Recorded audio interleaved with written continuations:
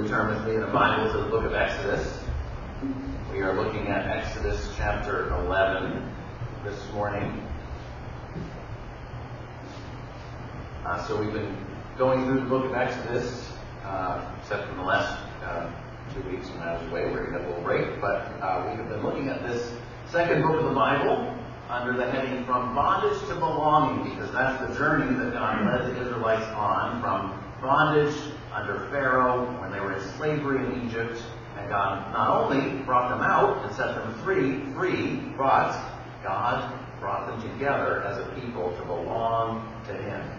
And as we're looking at what God did for the Israelites back then, we've said many times that what God did for the Israelites back then is a picture of the even greater redemption that He has provided for us through His Son Jesus Christ. That God has brought us out of bondage to sin and death and the devil, and to belong to Him through Jesus Christ, to have His righteousness and life and freedom and hope. So we are coming to a very important part of the book of Exodus. Today and next week we're going to be looking at chapter 11 through the middle of chapter 13. This is really one long section, but because it's so long, I'm going to take it in 2 parts, 2 weeks. So I'm going to read some of it this week and some of it next week. It's sort of a mix of story and instructions. You'll notice that. Some of it is just telling the story, and some of it, Moses is giving instructions to the people. Today we're going to focus on the story. Next week we're going to focus on the instructions. But I'm going to read starting in chapter 11, verse 1 today. So this is after the first 9 plagues that God had sent upon Pharaoh, when Pharaoh had refused to let the Israelites go. So chapter 11, verse 1 begins, the Lord said to Moses, "Yet one plague more I will bring upon Pharaoh and upon Egypt. Afterward he will let you go from here. When he lets you go, he will drive you away completely. Speak now in the hearing of the people that they ask, every man of his neighbor and every woman of her neighbor, for silver and gold jewelry." And the Lord gave the people favor in the sight of the Egyptians. Moreover, the man Moses was very great in the land of Egypt, in the sight of Pharaoh's servants, and in the sight of the people. So Moses said, "Thus says the Lord, about midnight I will go out in the midst of Egypt, and every firstborn in the land of Egypt shall die. From the firstborn of Pharaoh who sits on his throne, even to the firstborn of the slave girl who is behind the handmill, and all the firstborn of the cattle. There shall be a great cry throughout all the land of Egypt, such as there never has been, nor ever will be again. But not a dog shall growl against any of the people of Israel, either man or beast, that you may know that the Lord makes a distinction between Egypt and Israel.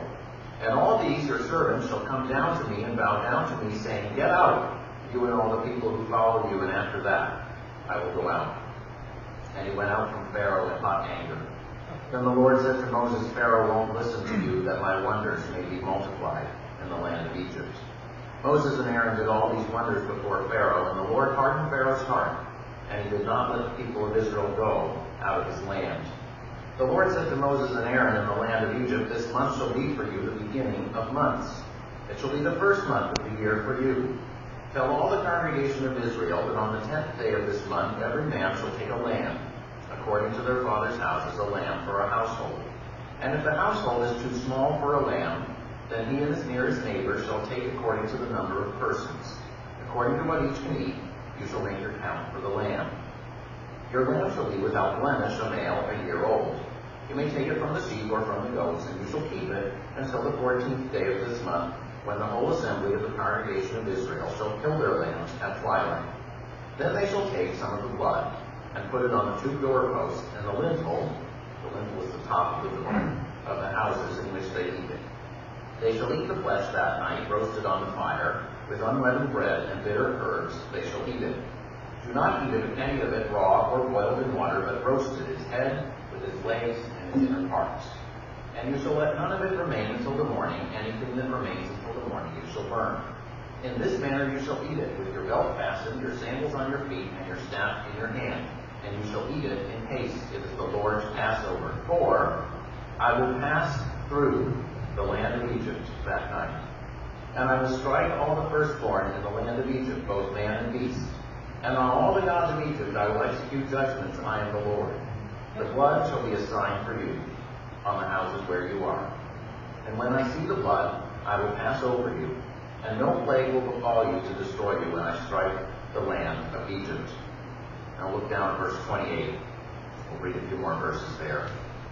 Then the people of Israel went and did so as the Lord had commanded Moses and Aaron, so they did. At midnight the Lord struck down all the firstborn in the land of Egypt, from the firstborn of Pharaoh who sat on his throne, to the firstborn of the captive who was in the dungeon, and all the firstborn of the livestock. And Pharaoh rose up in the night, he and all his servants and all the Egyptians. And there was a great cry in Egypt, for there was not a house where someone was not dead. Then he summoned Moses and Aaron by night and said, Up, go out from among my people, both you and the people of Israel, and go. Serve the Lord, as you have said. Take your flocks and your herds, as you have said, and be gone, and bless me also. The Egyptians were urgent with the people to send them out of the land in haste, for they said, We shall all be dead. So the people took their dough before it was leavened, their kneading bowls being bound up in their cloaks on their shoulders. The people of Israel had also done as Moses told them, for they had asked the Egyptians for silver and gold jewelry and for clothing. And the Lord had given the people favor in the sight of the Egyptians, so that they let them have what they asked. Thus they plundered the Egyptians. What do you most want to be delivered from?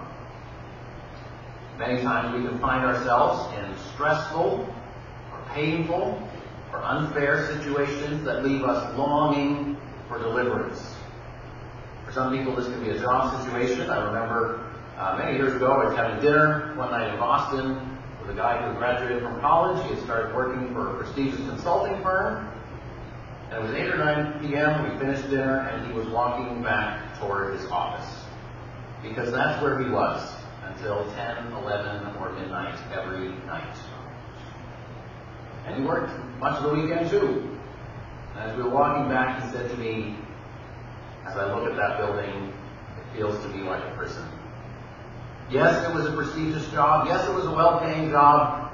But he said, for me, this is not sustainable. I have no life outside of this job.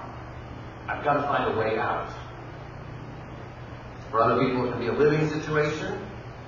When we lived in New Haven, some good friends of ours who had 2 small children found that their house, the house they were renting, was full of lead paint. And so their kids already had elevated lead levels. They had to cover all the windowsills in plastic sheeting, had to negotiate with their landlord, try to figure out how they could end their lease as soon as possible. They had to find a way out. For other people, it can be a political situation that they're looking to escape. About 15 years ago, I met a doctor and university professor from the country of Chad, a Central African country, who had come to the United States because there was a civil uprising in his country, and one of the political groups had targeted him as an enemy. He was trying to remain neutral, but his life was in danger, so he fled, and he ended up here in Connecticut. You know, there are all kinds of stressful, painful, and unfair situations that can leave people longing for deliverance. And that's the situation the people of Israel found themselves in at the beginning of Exodus. They had been in an increasingly painful and stressful and unfair situation. Their work situation as slaves in the land of Egypt had only gone from bad to worse. They were living under a political regime that was literally hostile to their very existence. And so they cried out to God for deliverance from their misery. And God heard their cry. And so far in the story, we've seen how God raised up Moses and Aaron to lead the people. Then we saw that things seemed to get worse instead of better, but God reassured them that he would follow through on his promise to deliver them. And then in chapters 7 through 10, we saw how God confronted Pharaoh with 9 plagues in a row. And yet every time Pharaoh hardened his heart and refused to let the people go. And today we come to the 10th and final plague, where God finally, definitively provided deliverance for his people. Now today I want to focus on the question, what does God deliver us from?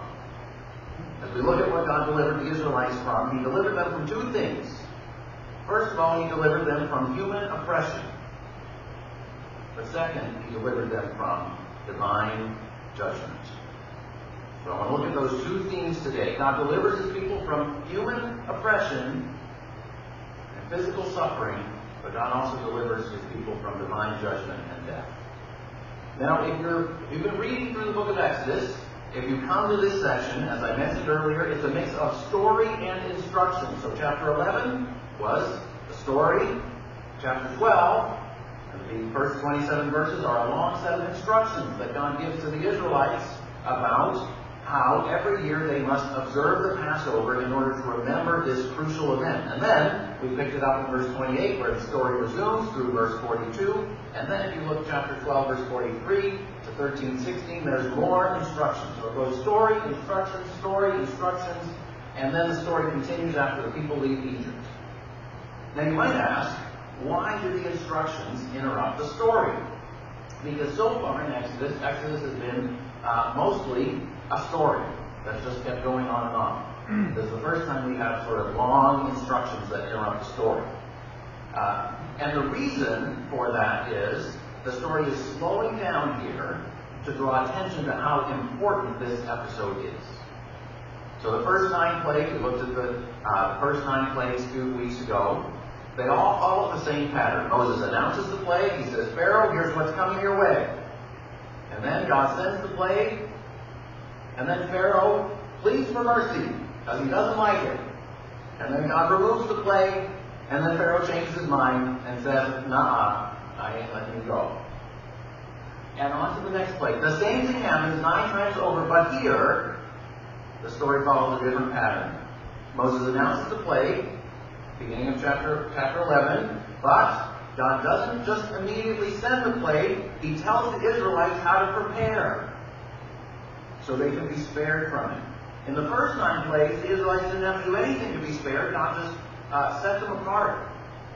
But this time, they have to do something to be spared. So then God sends the plague, and Pharaoh says, go. Pharaoh's done with them. So it's a totally different pattern than the other 9 plagues. It shows how important this part of the story is. Also, when the other 9 plagues happen, God never says, I want you to establish a ritual that you go through every year in order to remember this plague. So God doesn't say, after the plague of frogs, every year, one night a year, I want you to eat frogs' legs.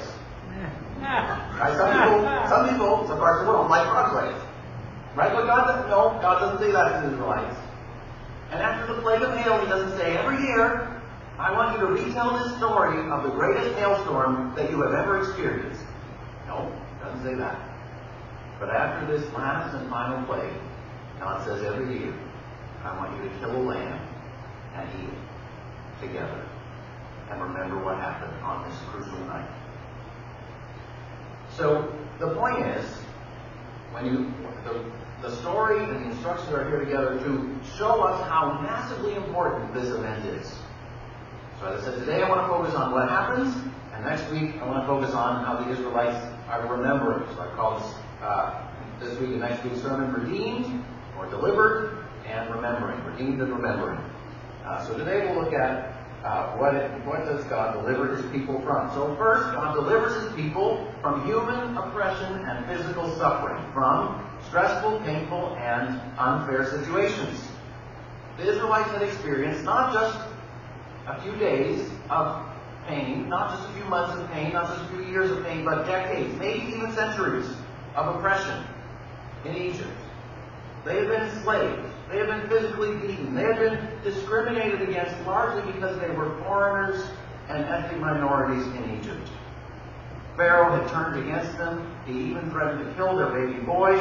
And when Moses and the Israelite leaders protested to Pharaoh about how they were being treated, he said, Pharaoh, look, this is just impossible. You wouldn't want this to be done to you.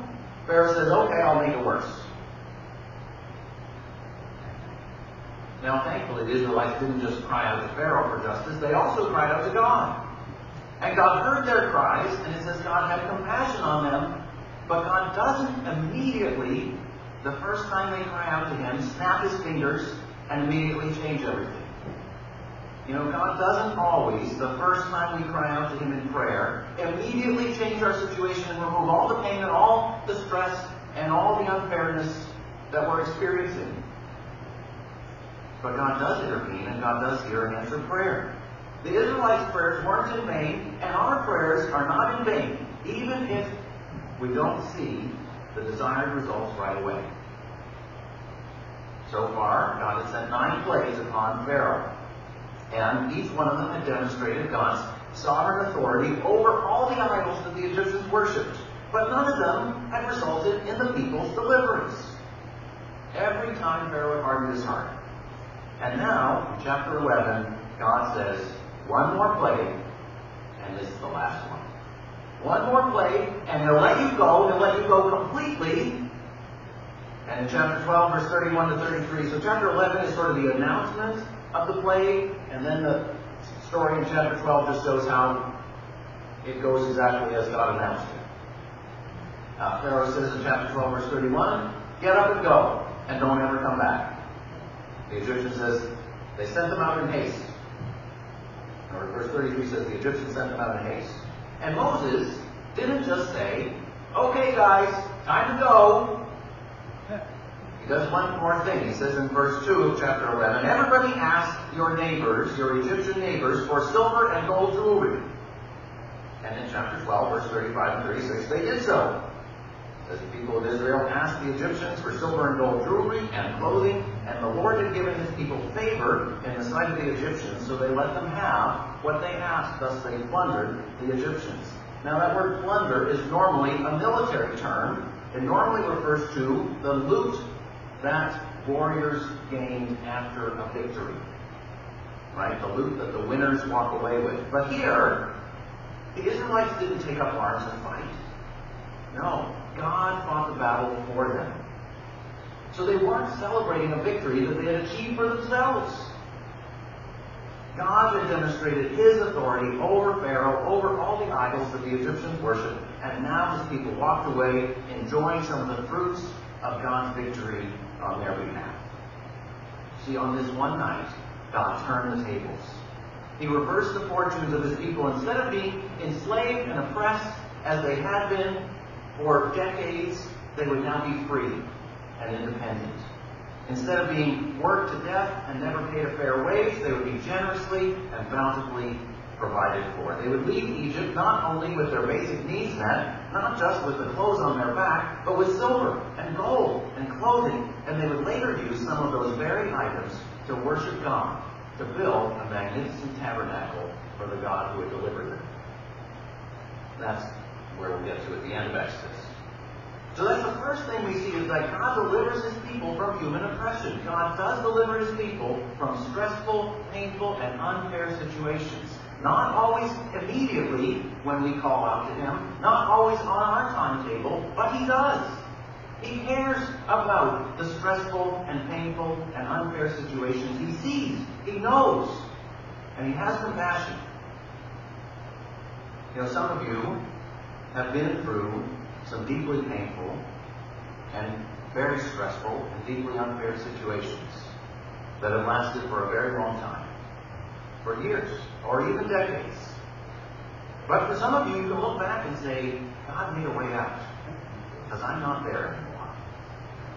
Sometimes that happens abruptly, unexpectedly, like it did on this night. Finally, after 9 plagues that didn't seem to achieve the desired effect, God says, tonight is your night of deliverance.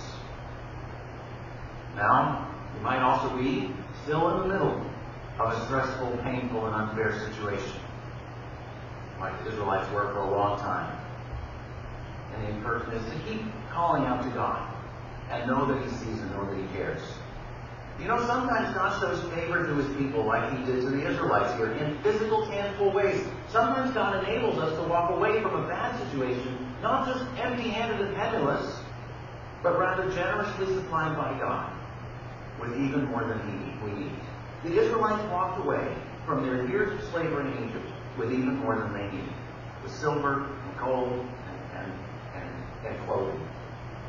Sometimes even people who dishonored us in the past will turn and respect us If you notice chapter 11, verse 3, it said all the Egyptians had high respect for Moses. That wasn't always the case. There was a time before then when the Egyptians did not see Moses in a favorable light. But now they did. Now he got the respect that he hadn't had before. So God delivers his people from all kinds of human oppression. That's the first thing we see in this story.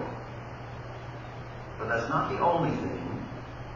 And it's not even the most important thing that God delivers his people from. The second thing we see is that God delivers his people not just from human oppression, but from divine judgment. Look at chapter 11, verse 4. Moses announces to Pharaoh, about midnight, I will go out in the midst of Egypt, and every firstborn in the land of Egypt shall die. But then he says in verse 7, but not a dog shall growl against any of the people of Israel. Now, so far, this sounds like many of the previous plagues, where God warns Pharaoh, here's something that's going to come upon you and your people, but I'm going to spare the Israelites. But this plague would be different, because no Israelite would automatically be spared. So look at what God tells Moses to do in chapter 12, verses 1 through 13. Verses 1 through 6, he says, every household needs to take a lamb and kill it. Enough for everyone in the household to share the meal. And then, verse 7, he says, take some of the blood and put it on the doorposts and the lintel, the top of the door of your house. Verse 12, God explains why. For I will pass through the land of Egypt that night, and I will strike all the firstborn in the land of Egypt, both man and beast, and on all the gods of Egypt I will execute judgments. I am the Lord. The blood shall be a sign for you on the houses where you are, and when I see the blood, I will pass over you, and no plague will befall you to destroy you. You might say, what does that mean? Well, it means that the Israelites did not just need to be delivered from human oppression. They also needed to be delivered from divine judgment. And if you look down at verse 22 and 23, Moses repeats God's instructions to the people, and he emphasizes this point. Verse 22 says, take a bunch of hyssop, which is a leafy plant, dip it in the blood that is in the basin, touch the lintel and the two doorposts with the blood that is in the basin. Then he says, none of you shall go out of your house until the morning. In other words, stay in the house where you are protected by the blood. For the Lord will pass through to strike the Egyptians. When he sees the blood on the lintel of the two doorposts, the Lord will pass over the door and will not allow the destroyer to enter your houses to strike you. You see, the blood on the doors did not do anything to deliver the Israelites from Pharaoh's oppression. It did not help to deliver the Israelites from the Egyptians. The reason for the blood was the Israelites also needed to be delivered from divine judgment and death, from God's righteous judgment. Now, many people, when they read this story, you might be one of them, many people struggle with the fact that all the firstborn sons of Egypt were killed in a single night. And you might be asking, gosh, that's a harsh punishment. How is that fair? Now, I'm happy to have a longer conversation after service about this or any other questions you might have, but I want to just make two brief points in response to that question. The first point that we see, if you look at sort of the story in Exodus as a whole, is that in this final plague, God was turning the Egyptians' evil back on themselves. So back in chapter 1 of Exodus, Pharaoh had commanded all the Egyptians to throw every Hebrew son, every baby boy, into the river. He declared open season on Hebrew sons. But now God turned Pharaoh's evil designs back on his own people. And in chapter 3, God said to Moses, behold, the cry of the people of Israel has come to me, and I have seen the oppression with which the Egyptians oppressed them. You see, for years the Israelites had cried out under Egyptian oppression. But now it would be the Egyptians who would all be crying out. Chapter 12, verse 30 says, there was a great cry in Egypt, for there was not a house where someone was not dead. Now, God did not do this without warning. God had warned Pharaoh and the Egyptians 9 times through sending 9 plagues and repeating his message over and over again. So it wasn't as if they had no warning. Still, Pharaoh had refused to let the Israelites go. So God turned the Egyptian people back on themselves in this 10th and final way. So that's the first point I want to make. But the second point is this. When we look at not just the book of Exodus, but the larger story of the Bible, it's not only the Egyptians who deserved God's judgment. It wasn't just the Egyptians who were sinners. The Israelites too were sinners. And they too needed to be delivered from God's judgment. See, according to the Bible, every human being is created in God's image. But also, the human race, ever since the beginning, has fallen into sin. And as a result, we all deserve God's judgment because of our rebellion against God. Now, so far, the emphasis in the story of Exodus has been on how the Israelites suffered and how they were oppressed by Pharaoh and the Egyptians and how they needed to be delivered from that. But here we see that the Israelites were not righteous just because they suffered so much. They are not declared to be innocent just because of how badly they have been treated. They, too, were sinners who needed God's salvation. And when God set them free from Egypt and led them through the desert and led them into the promised land, guess what? They would prove that fact to be true over and over again. Because the Israelites over and over would turn away from God and disobey His commands and even harden their hearts. The same language is used of the Israelites later on that is used of Pharaoh here in the book of Exodus. They would harden their hearts against God. You see, sometimes we like to think of ourselves as sufferers, but not as sinners. Sometimes we're comfortable talking about all the ways that other people have mistreated us and circumstances have conspired against us, and we haven't got a fair deal of the cards in life, and we'll never fully recover from all the trauma we've experienced. And sometimes all those things are true. Suffering is not evenly doled out among human beings. Some individuals and some groups of people suffer disproportionately, and the reasons why are not always clear, are not always fair. But according to the Bible, we're not only sufferers who need to be delivered from human oppression and physical suffering and political problems. We're also sinners who need to be delivered from God's righteous judgment. The Bible says all have sinned and fall short of the glory of God. And the wages of sin is death. And that was true here, not just for the Egyptians who had oppressed the Israelites for so long, but also for the Israelites who had experienced oppression in Egypt for that long. The only way for the Israelites to be delivered from this last and final plague was for a lamb to be killed and its blood applied to their houses. In other words, something else had to die in their place so they could be delivered from death on that fateful night. But you know, what happened that night was only a preview of an even greater deliverance to come. 1 Peter 1 verse 18 says, "You were ransomed, not with perishable things such as silver or gold, but with the precious blood of Christ, like that of a lamb, without blemish or spot." You see, the only way for you and I to be delivered from our sin and from God's righteous judgment is through the blood of Jesus Christ that He shed on the cross. He was sacrificed in our place on our behalf. And when we turn from our sin and put our trust in Him, His blood covers us. We're safe under His mercy. You know, sometimes people come to church because they've been oppressed, because they've been mistreated by other people, because they feel all alone with nowhere to turn. And church feels like maybe, hopefully, it will be a safe place. That's actually what the word sanctuary means. It means a refuge. It means a safe place. And so if you came here because you're desperate for help in one way or another, you came to a good place. You came to the right place. Because there is a God who cares for you.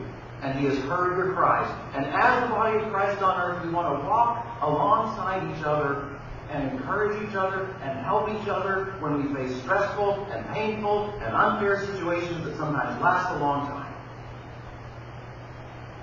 But our greatest need is not to be delivered from a health problem, or a relational problem, or a financial problem, or an emotional problem. Hard as all those may be to deal with. Our greatest need is to be reconciled to a holy God through Jesus Christ. And He is the only way to be reconciled with God through His blood shed on the cross. You see, you cannot be saved from God's judgment because of your ethnicity, your nationality, the adversities you suffered, or the good works you performed. It came upon the Egyptians, and it came upon the Israelites. You're not saved by being ethnically Jewish. The Israelites weren't saved back then just because of their ethnicity. You're not saved by being a patriotic American. You're not saved because you suffered unjustly at the hands of other humans. You're not saved because you're an upstanding citizen who's never had a criminal record. But you can be saved. No matter what your ethnicity, no matter what your nationality, no matter how many good works you've done or not done, and no matter how many sins you've committed, you can be saved through the blood of Jesus Christ. 1 Corinthians 5:7 says, Christ, our Passover lamb, has been sacrificed.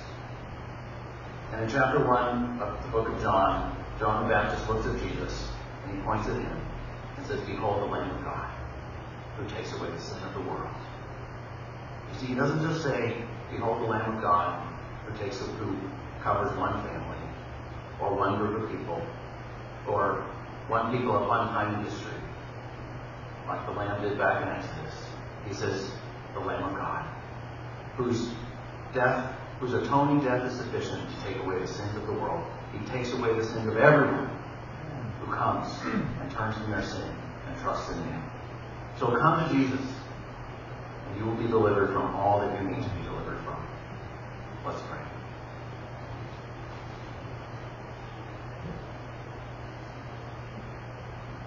God, we thank you for your provision for the Israelites. We thank you that you heard their cries when they had experienced so much suffering. A stressful and unfair and painful situation that lasted for so long.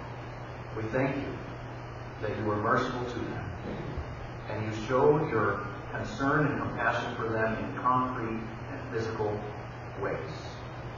But we thank you also that you provided deliverance for them. You showed them that they had an even greater need to be saved from sin and death. And Lord, we thank you for sending your Son, Jesus. We thank you for how during his ministry on earth he healed people, he cared for people, he met people's felt needs, physical needs, but we thank you especially for his sacrifice on the cross. That means our greatest need.